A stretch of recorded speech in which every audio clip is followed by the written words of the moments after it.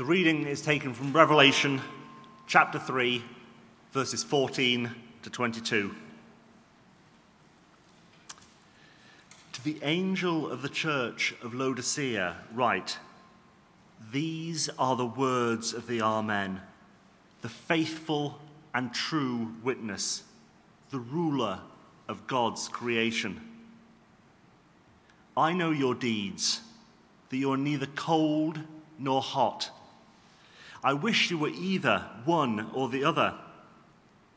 So because you are lukewarm, neither hot nor cold, I am about to spit you out of my mouth. You say, 'I am rich, I have acquired wealth and do not need a thing.' But you do not realize that you are wretched, pitiful, poor, blind, and naked. I counsel you to buy from me gold refined in the fire, so you can become rich, and white clothes to wear, so that you can cover your shameful nakedness, and salve to put on your eyes, so you can see. Those whom I love, I rebuke and discipline. So be earnest and repent. Here I am. I stand at the door and knock. If anyone hears my voice and opens the door, I will come in and eat with that person, and they with me. To the one who is victorious, I will give the right to sit with me on my throne, just as I was victorious and sat down with my Father on his throne. Whoever has ears, let them hear what the Spirit is saying to the churches." This is the word of the Lord.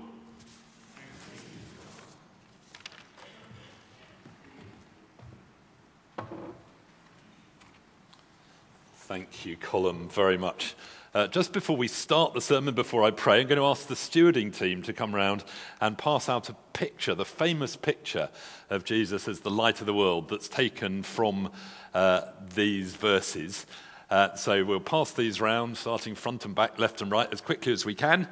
And I'll say a few words of introduction. On the front of them, you've got a picture. On the back, there's some space where I'm going to invite you to write a response at the end of today's sermon. We've also got some biros that are going to come round as well, so some of you will have pens in your jackets or handbags, others of you won't, and there'll be some biros coming round. And I shall flannel a bit while that's happening, and then we'll get going. Well, perhaps flannel would be an unworthy word, because actually I've prepared what I'm going to say, and I think the Lord's given it to me. Today is the feast, just by way of introduction, today is the feast of Christ the King. I love this Sunday. Found it a few years ago. In more traditional churches, they've celebrated the Sunday before Advent as the feast of Christ the King for years. We tend to sort of reconnect with the church's year at Advent Sunday and follow through Christmas. But this Sunday in the year, when all around the world churches are celebrating that Jesus is the King of Kings and Lord of Lords, has struck me as a wonderful Sunday to do our Commitment Sunday on. As we, at the end of the sermon, I shall invite you to surrender your lives afresh to Jesus as your Lord and King. I was at a conference a few weeks ago and chatting to another preacher over breakfast. He had mentioned the Feast of Christ the King, and he told a wonderful story. He said, I was halfway through preparing my sermon, and I got back the next day, fired up the computer, and up it came, and there was a wonderful typo. On the top of my sermon, it said, Christ the Kind. Now, that is a beautiful typo, as it were, because Christ is the King, Jesus is the King, but Jesus is also the one who is utterly kind and loving and gracious. And the glorious paradox is that the more we submit our lives to his kingly rule, the more we experience of his loving kindness and grace and strength. And in the terms of today's picture, the more we let him into the house of our life, the more we enjoy fellowship with him. And the converse is true. The more we resist his kingly rule, the more we determine to go our own way, the less we experience of his kindness and his love. He is indeed Jesus Christ the King, and he is Jesus Christ the kind. So let's just pause and pray that he will come and speak to us today. Lord Jesus, we bow in your presence. You are the King of kings and Lord of lords. We praise you that you are full of love for us. You long for us to be the people you've made us to be, filled with your Spirit, living your way with you as our Lord and King. So send your Spirit on us today, on me as I preach, on us as we listen to what you are saying.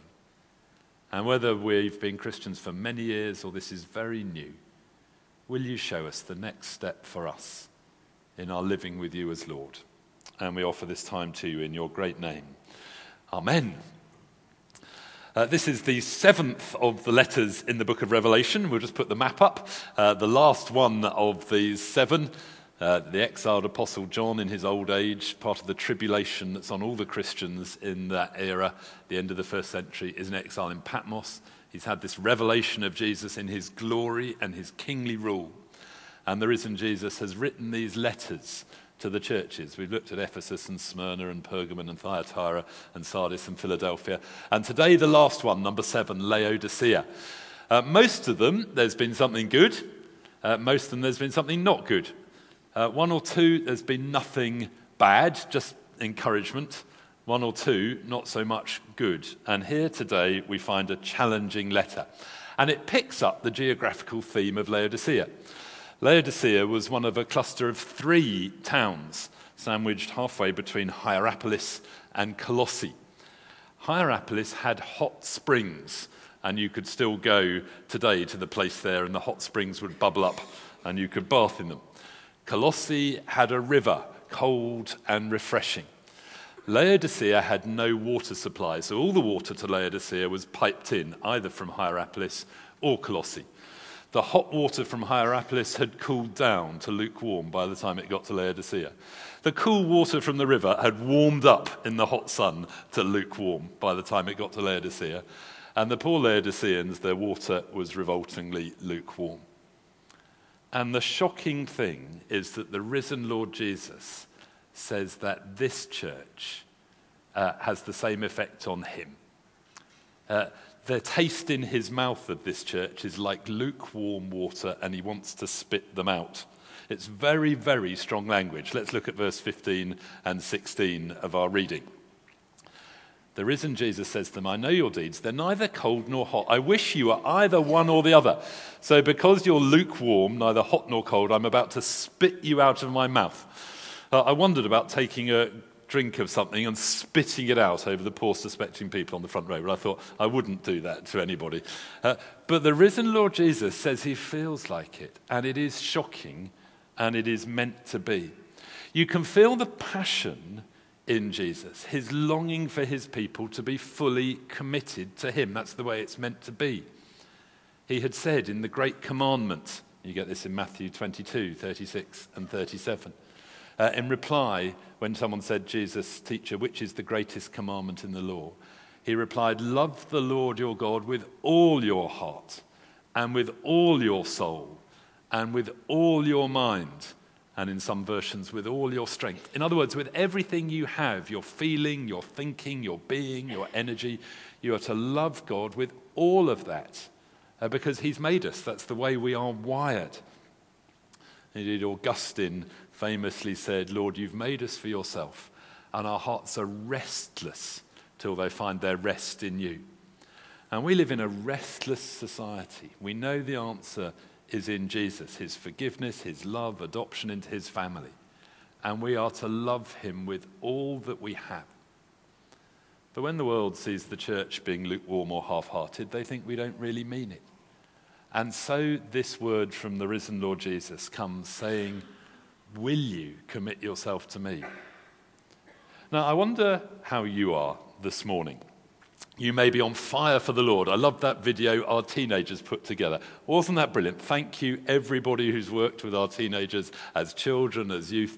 It is a joy to see that younger and younger they are getting keener. That is absolutely fantastic. I wish I had been part of a youth group like that when I was that age. I was half-hearted and I was miserable. I knew it was true.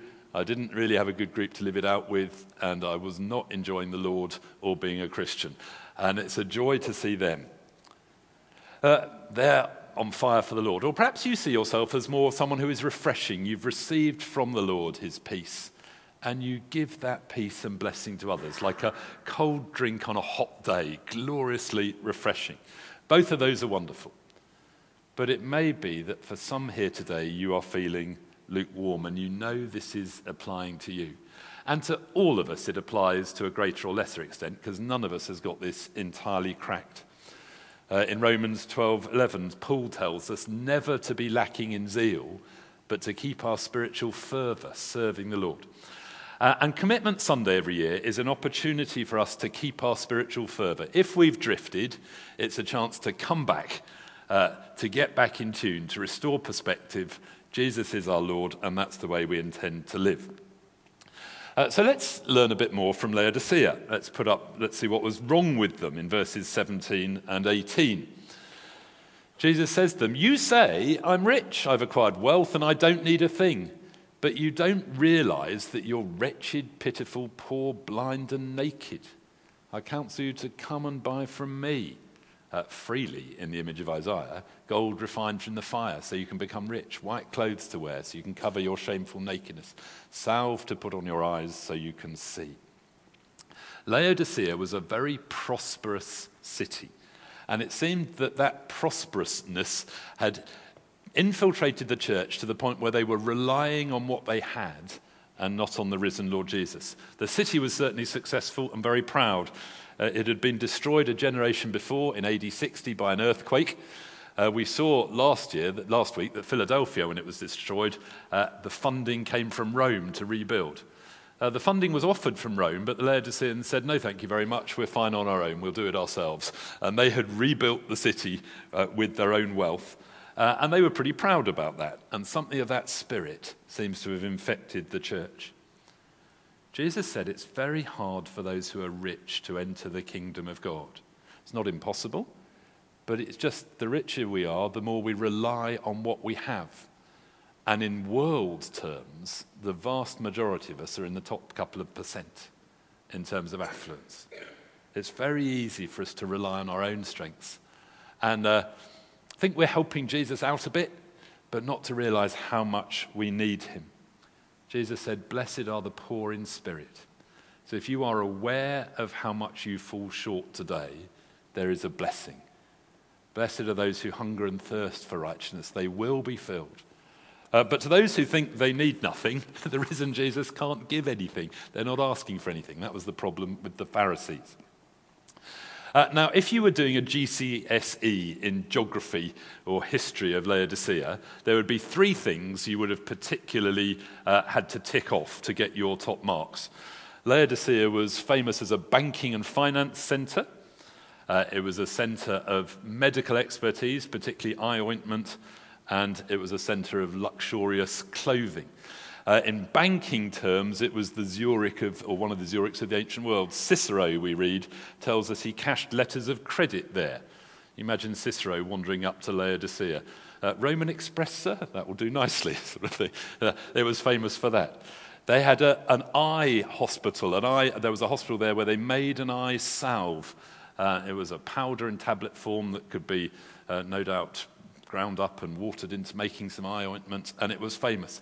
They had sheep with thick wool that made lovely, glossy black carpets and clothes.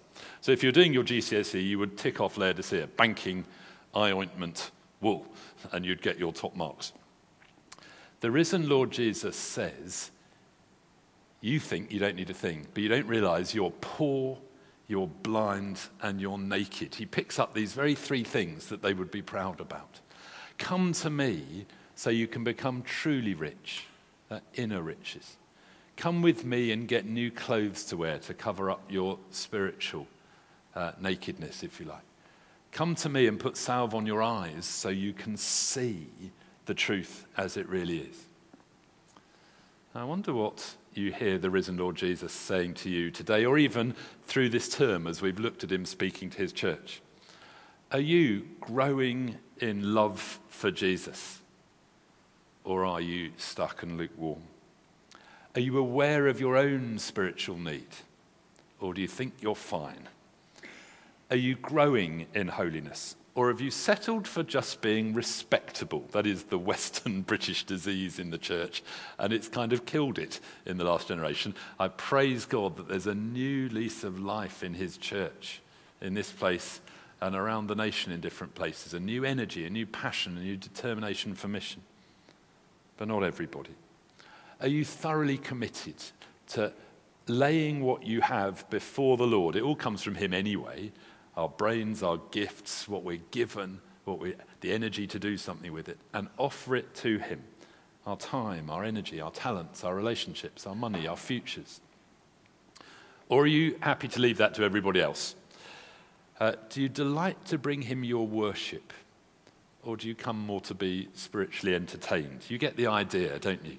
For these Laodiceans, they may have thought they got it all together, but actually they were outwardly fine, but inwardly there wasn't much there.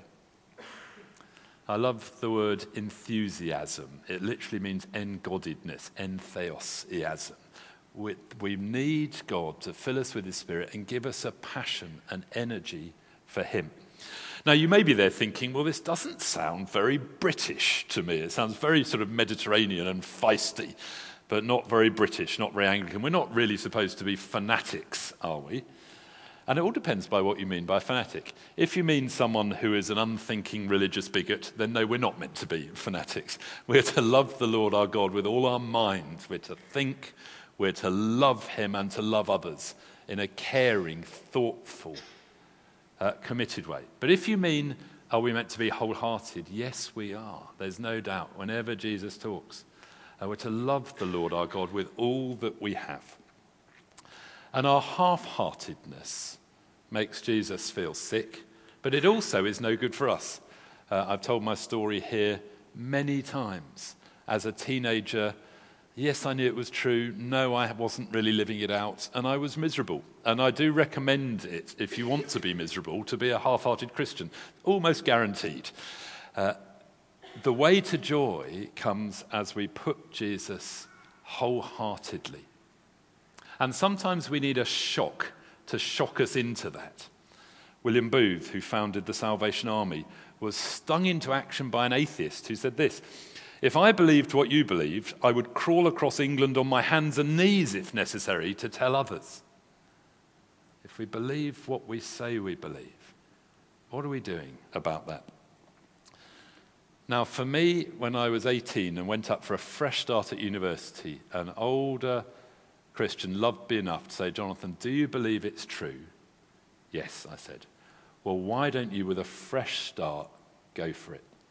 And that first year of my undergraduate years was a sort of honeymoon period, really, where I learnt about the Lord, I devoured the scriptures, I was taught, I started serving, I felt an extraordinary joy. I had no intention whatsoever of being ordained. I thought that was stupid and ridiculous, but I was determined to serve the Lord wholeheartedly wherever he led, and that was what led to here. Yesterday afternoon, as I was preparing this sermon and halfway through writing it, Joshua, my youngest, who is at Oxford University where I'd been a long time ago, had his brother Timmy and Timmy's wife Becca visiting, and they were looking around looking for my old room. "Where is it, Dad?" So I directed them. And they found my old room and took a picture and sent it to me of that first year. And I found myself in tears at my desk because I was just thinking about this. This was where the year that the Lord got me going. All the fuel from my childhood or Sunday school or Scripture Union camps, all of that got going then. And that was 38 years ago. God has been faithful every step of the way. From time to time, just like you, my faith has gone colder, I've got stuck, and God has brought me back lovingly every time. And that's why I'm unashamed every year to put in a commitment Sunday to the church, in case any of us have got stuck We've lost the way, we've drifted. Today is a chance for us to come back.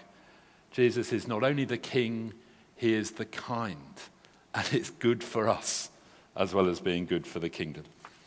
So here is a loving shock to the people of Laodicea who needed it.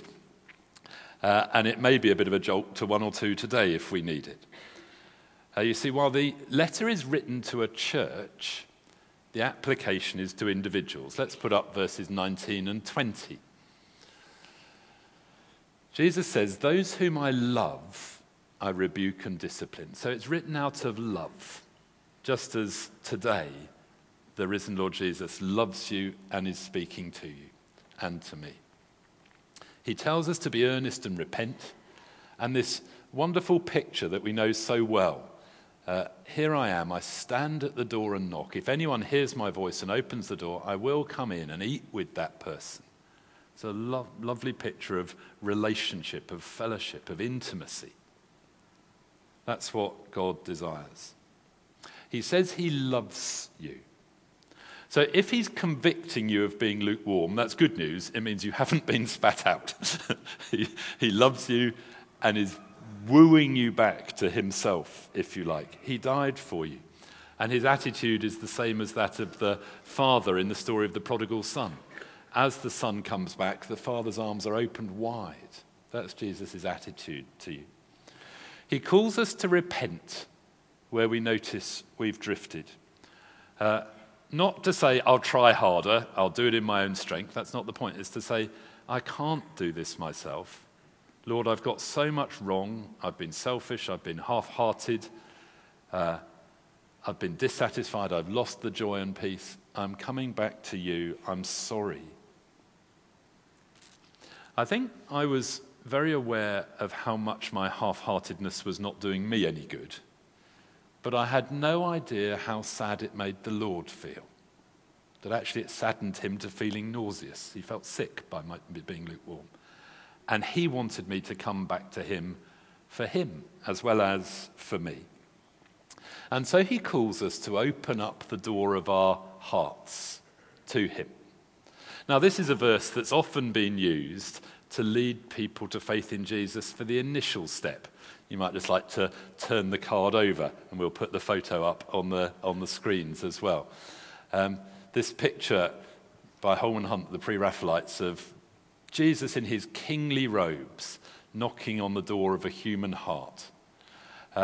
And the picture there has a heart overgrown. It's never been opened in this picture. He's the light of the world, carrying the light. A crown of thorns is there. And the old story of how there's no handle on the outside because the handle's on the inside. We have to open it up. And some of you will have come to faith in Jesus with that picture and opened the door of your life to the Lord, and he's come in. And I rejoice with you if you're remembering that memory now. There may be one or two who aren't quite there. And if you're not yet a Christian, if you've never bowed the knee to Jesus as Lord, today would be a great day. He invites you to open the door of your life to him and say, I'm sorry for keeping you on the outside. Please come in. Help me to live your way. And I want to be in relationship with you. But the thing about these verses is that they're not primarily written to people who aren't Christians. It's written to a church. And it's about wholeheartedness. It's as if we've invited the Lord into the house of our life, as if the Laodiceans had done that, but they've left him standing in the hallway. He's still got his hat and his coat on and his gloves on and his scarf. He wants to be welcome in every room in the house of our lives, in the lounge where we relax our leisure time, in the kitchen, the nitty-gritty of sorting things out, or where we, in the dining room, or maybe the kitchen table, to be at home with us, in the office or the study or wherever you do your banking and your finances and your admin, in the bedroom, the place of relationship. Jesus has made us and invites us, say, will you open your life to me? Every part, your time, your loves, your money, your energies, your hopes, your dreams. And if you will, I will come in and eat with you. That picture of close fellowship, I will walk with you every step of the way. Now, because Christ is the kind as well as the king, he doesn't force his way in. This is an invitation, and it's up to you to respond. From time to time, someone says to me, Jonathan, it's not working. I just feel my prayers aren't getting through. God doesn't seem to be doing what I thought he's meant to do. Can I come and have a chat? And I say, yes, of course. And I run through a kind of checklist. I say, even before you tell me the situation, or sometimes they tell me the situation, but let's just go through some basics first. Are you giving? The Lord's given to us. Are we giving to him? If we're not giving back from what he's already given, why on earth should he give us more? Are you forgiving?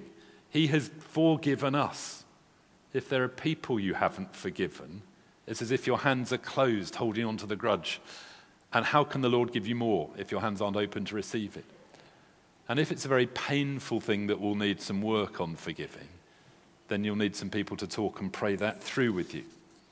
Are you making time each day to read a bit of the scriptures and to pray for your relationship with the Lord? Are you prioritizing your relationship with the Lord? Or are you saying, because I come to church an hour a week, I expect God to do this for me, and you're feeling a bit entitled? Are you serving? It may be in your jobs. He's called you vocationally to really serve, and that's the prime area of service. It may be in your families. It's the prime area. But is there something he's calling you to do through the life of the church? Some will have lots of time, some just a little. What's he calling you to do? Are you meeting up with others to encourage them in a triplet or a formation or a small group, or are you going it alone? These are all steps that are essentially basic discipleship things: giving and forgiving, praying, serving, meeting to encourage each other. Sometimes people are doing all those, and it's one of those strange times where God is just withholding for a while. But normally, there's a flow as God gives to us and we give back to him. Now, some say this is too costly. But as I was preparing this week, as well as earlier in the week, before I'd heard from my boys in Oxford, I was reading the latest Christianity magazine, or maybe it's the one before that. I get it on a bit of a delay. An amazing article about the church in China. Some of you will know that when Mao Zedong came to power and the missionaries were kicked out, there were at most 1 million Chinese Christians. It's now, conservative estimates, about 100 million. A huge growth. But President Xi seems determined to clamp down again. Many house church leaders been arrested.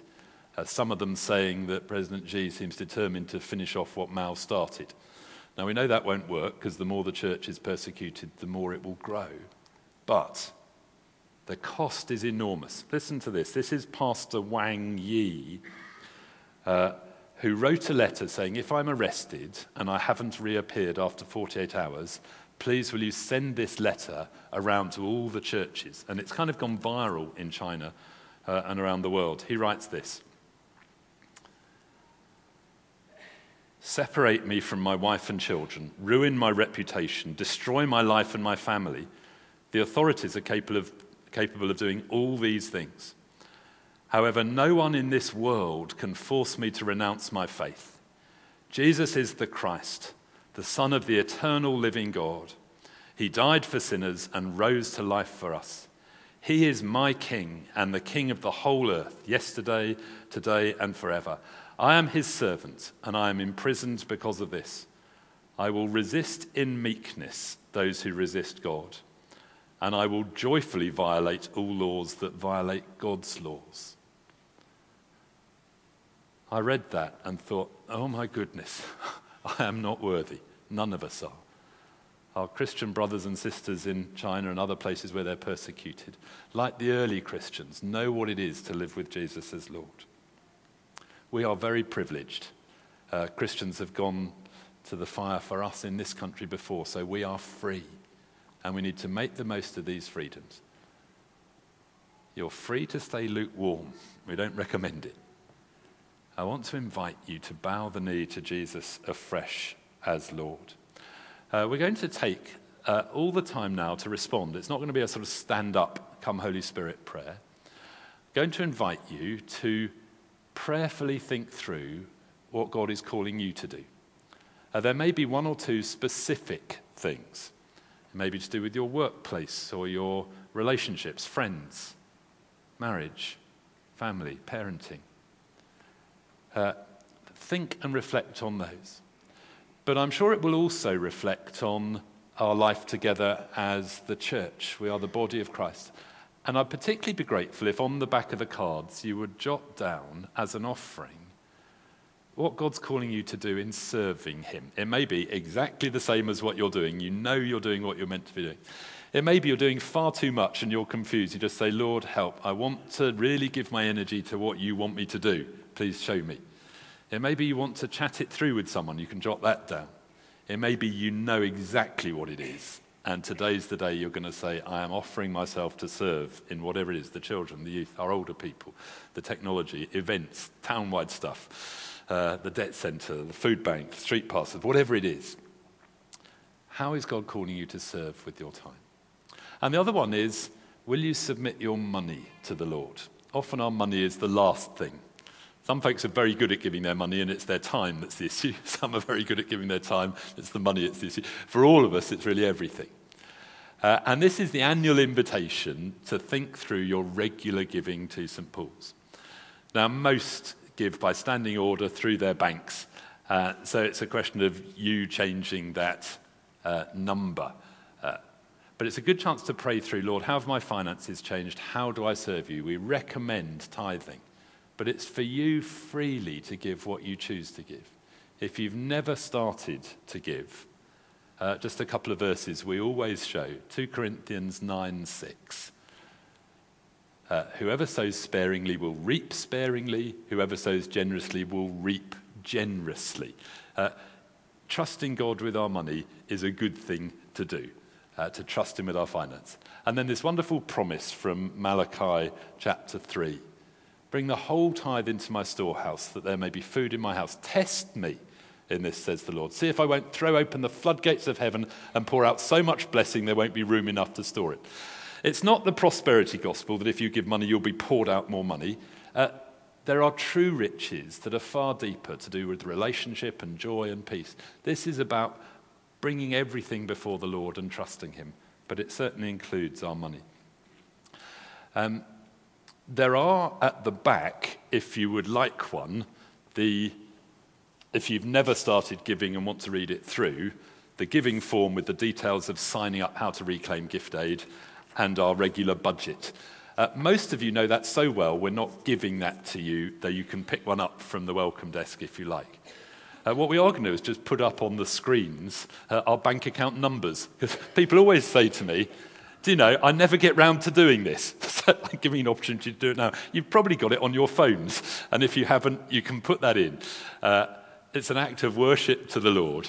And you can put that in or do it. But you may want to jot down on your card, I will sort out my giving. I need more time. I'd love Andrew Rolls, the treasurer, to chase me up in a few weeks to make sure I've done it. Or I'm giving the same, or I'm offering. You can write whatever you like. I am going to look at those cards, so don't tell me numbers if you don't want me to know them. I don't know what most people give. I'm going to pray for everyone, so if you want me to pray for you by name, write your name on it. You don't need to. And if you ask for us to get back to you, I'll ask one of our team to get back to you, depending on whatever the area is.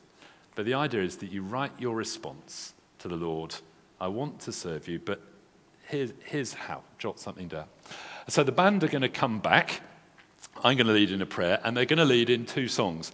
The first song is a newish version of the Lord's Prayer, and I'll encourage you to stay sitting while this is playing. Fill in your forms. Think it through.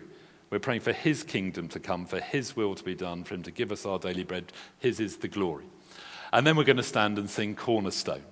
And when you stand, can I invite you, as we're singing, to come and offer those cards and put them in the baskets that are here at the front that I shall put there now. And we'll offer them all to the Lord at the end. So, Lord Jesus, we bow before you, Christ the King, Christ the kind. May nobody feel pressured by me into doing this, but may we hear your divine knock on the door of our heart, on the door of our wallet, on the door of our calendar, on the door of our relationships. Give us grace by your Spirit to welcome you in, not grudgingly, but to come in and eat with us. And may we know your presence with us. And will you release the resources that are needed in this church family along the way for us to do what you're calling us to do. And we pray it all in Jesus' name. Amen. So let's sing, let's write, and then let's make our offering.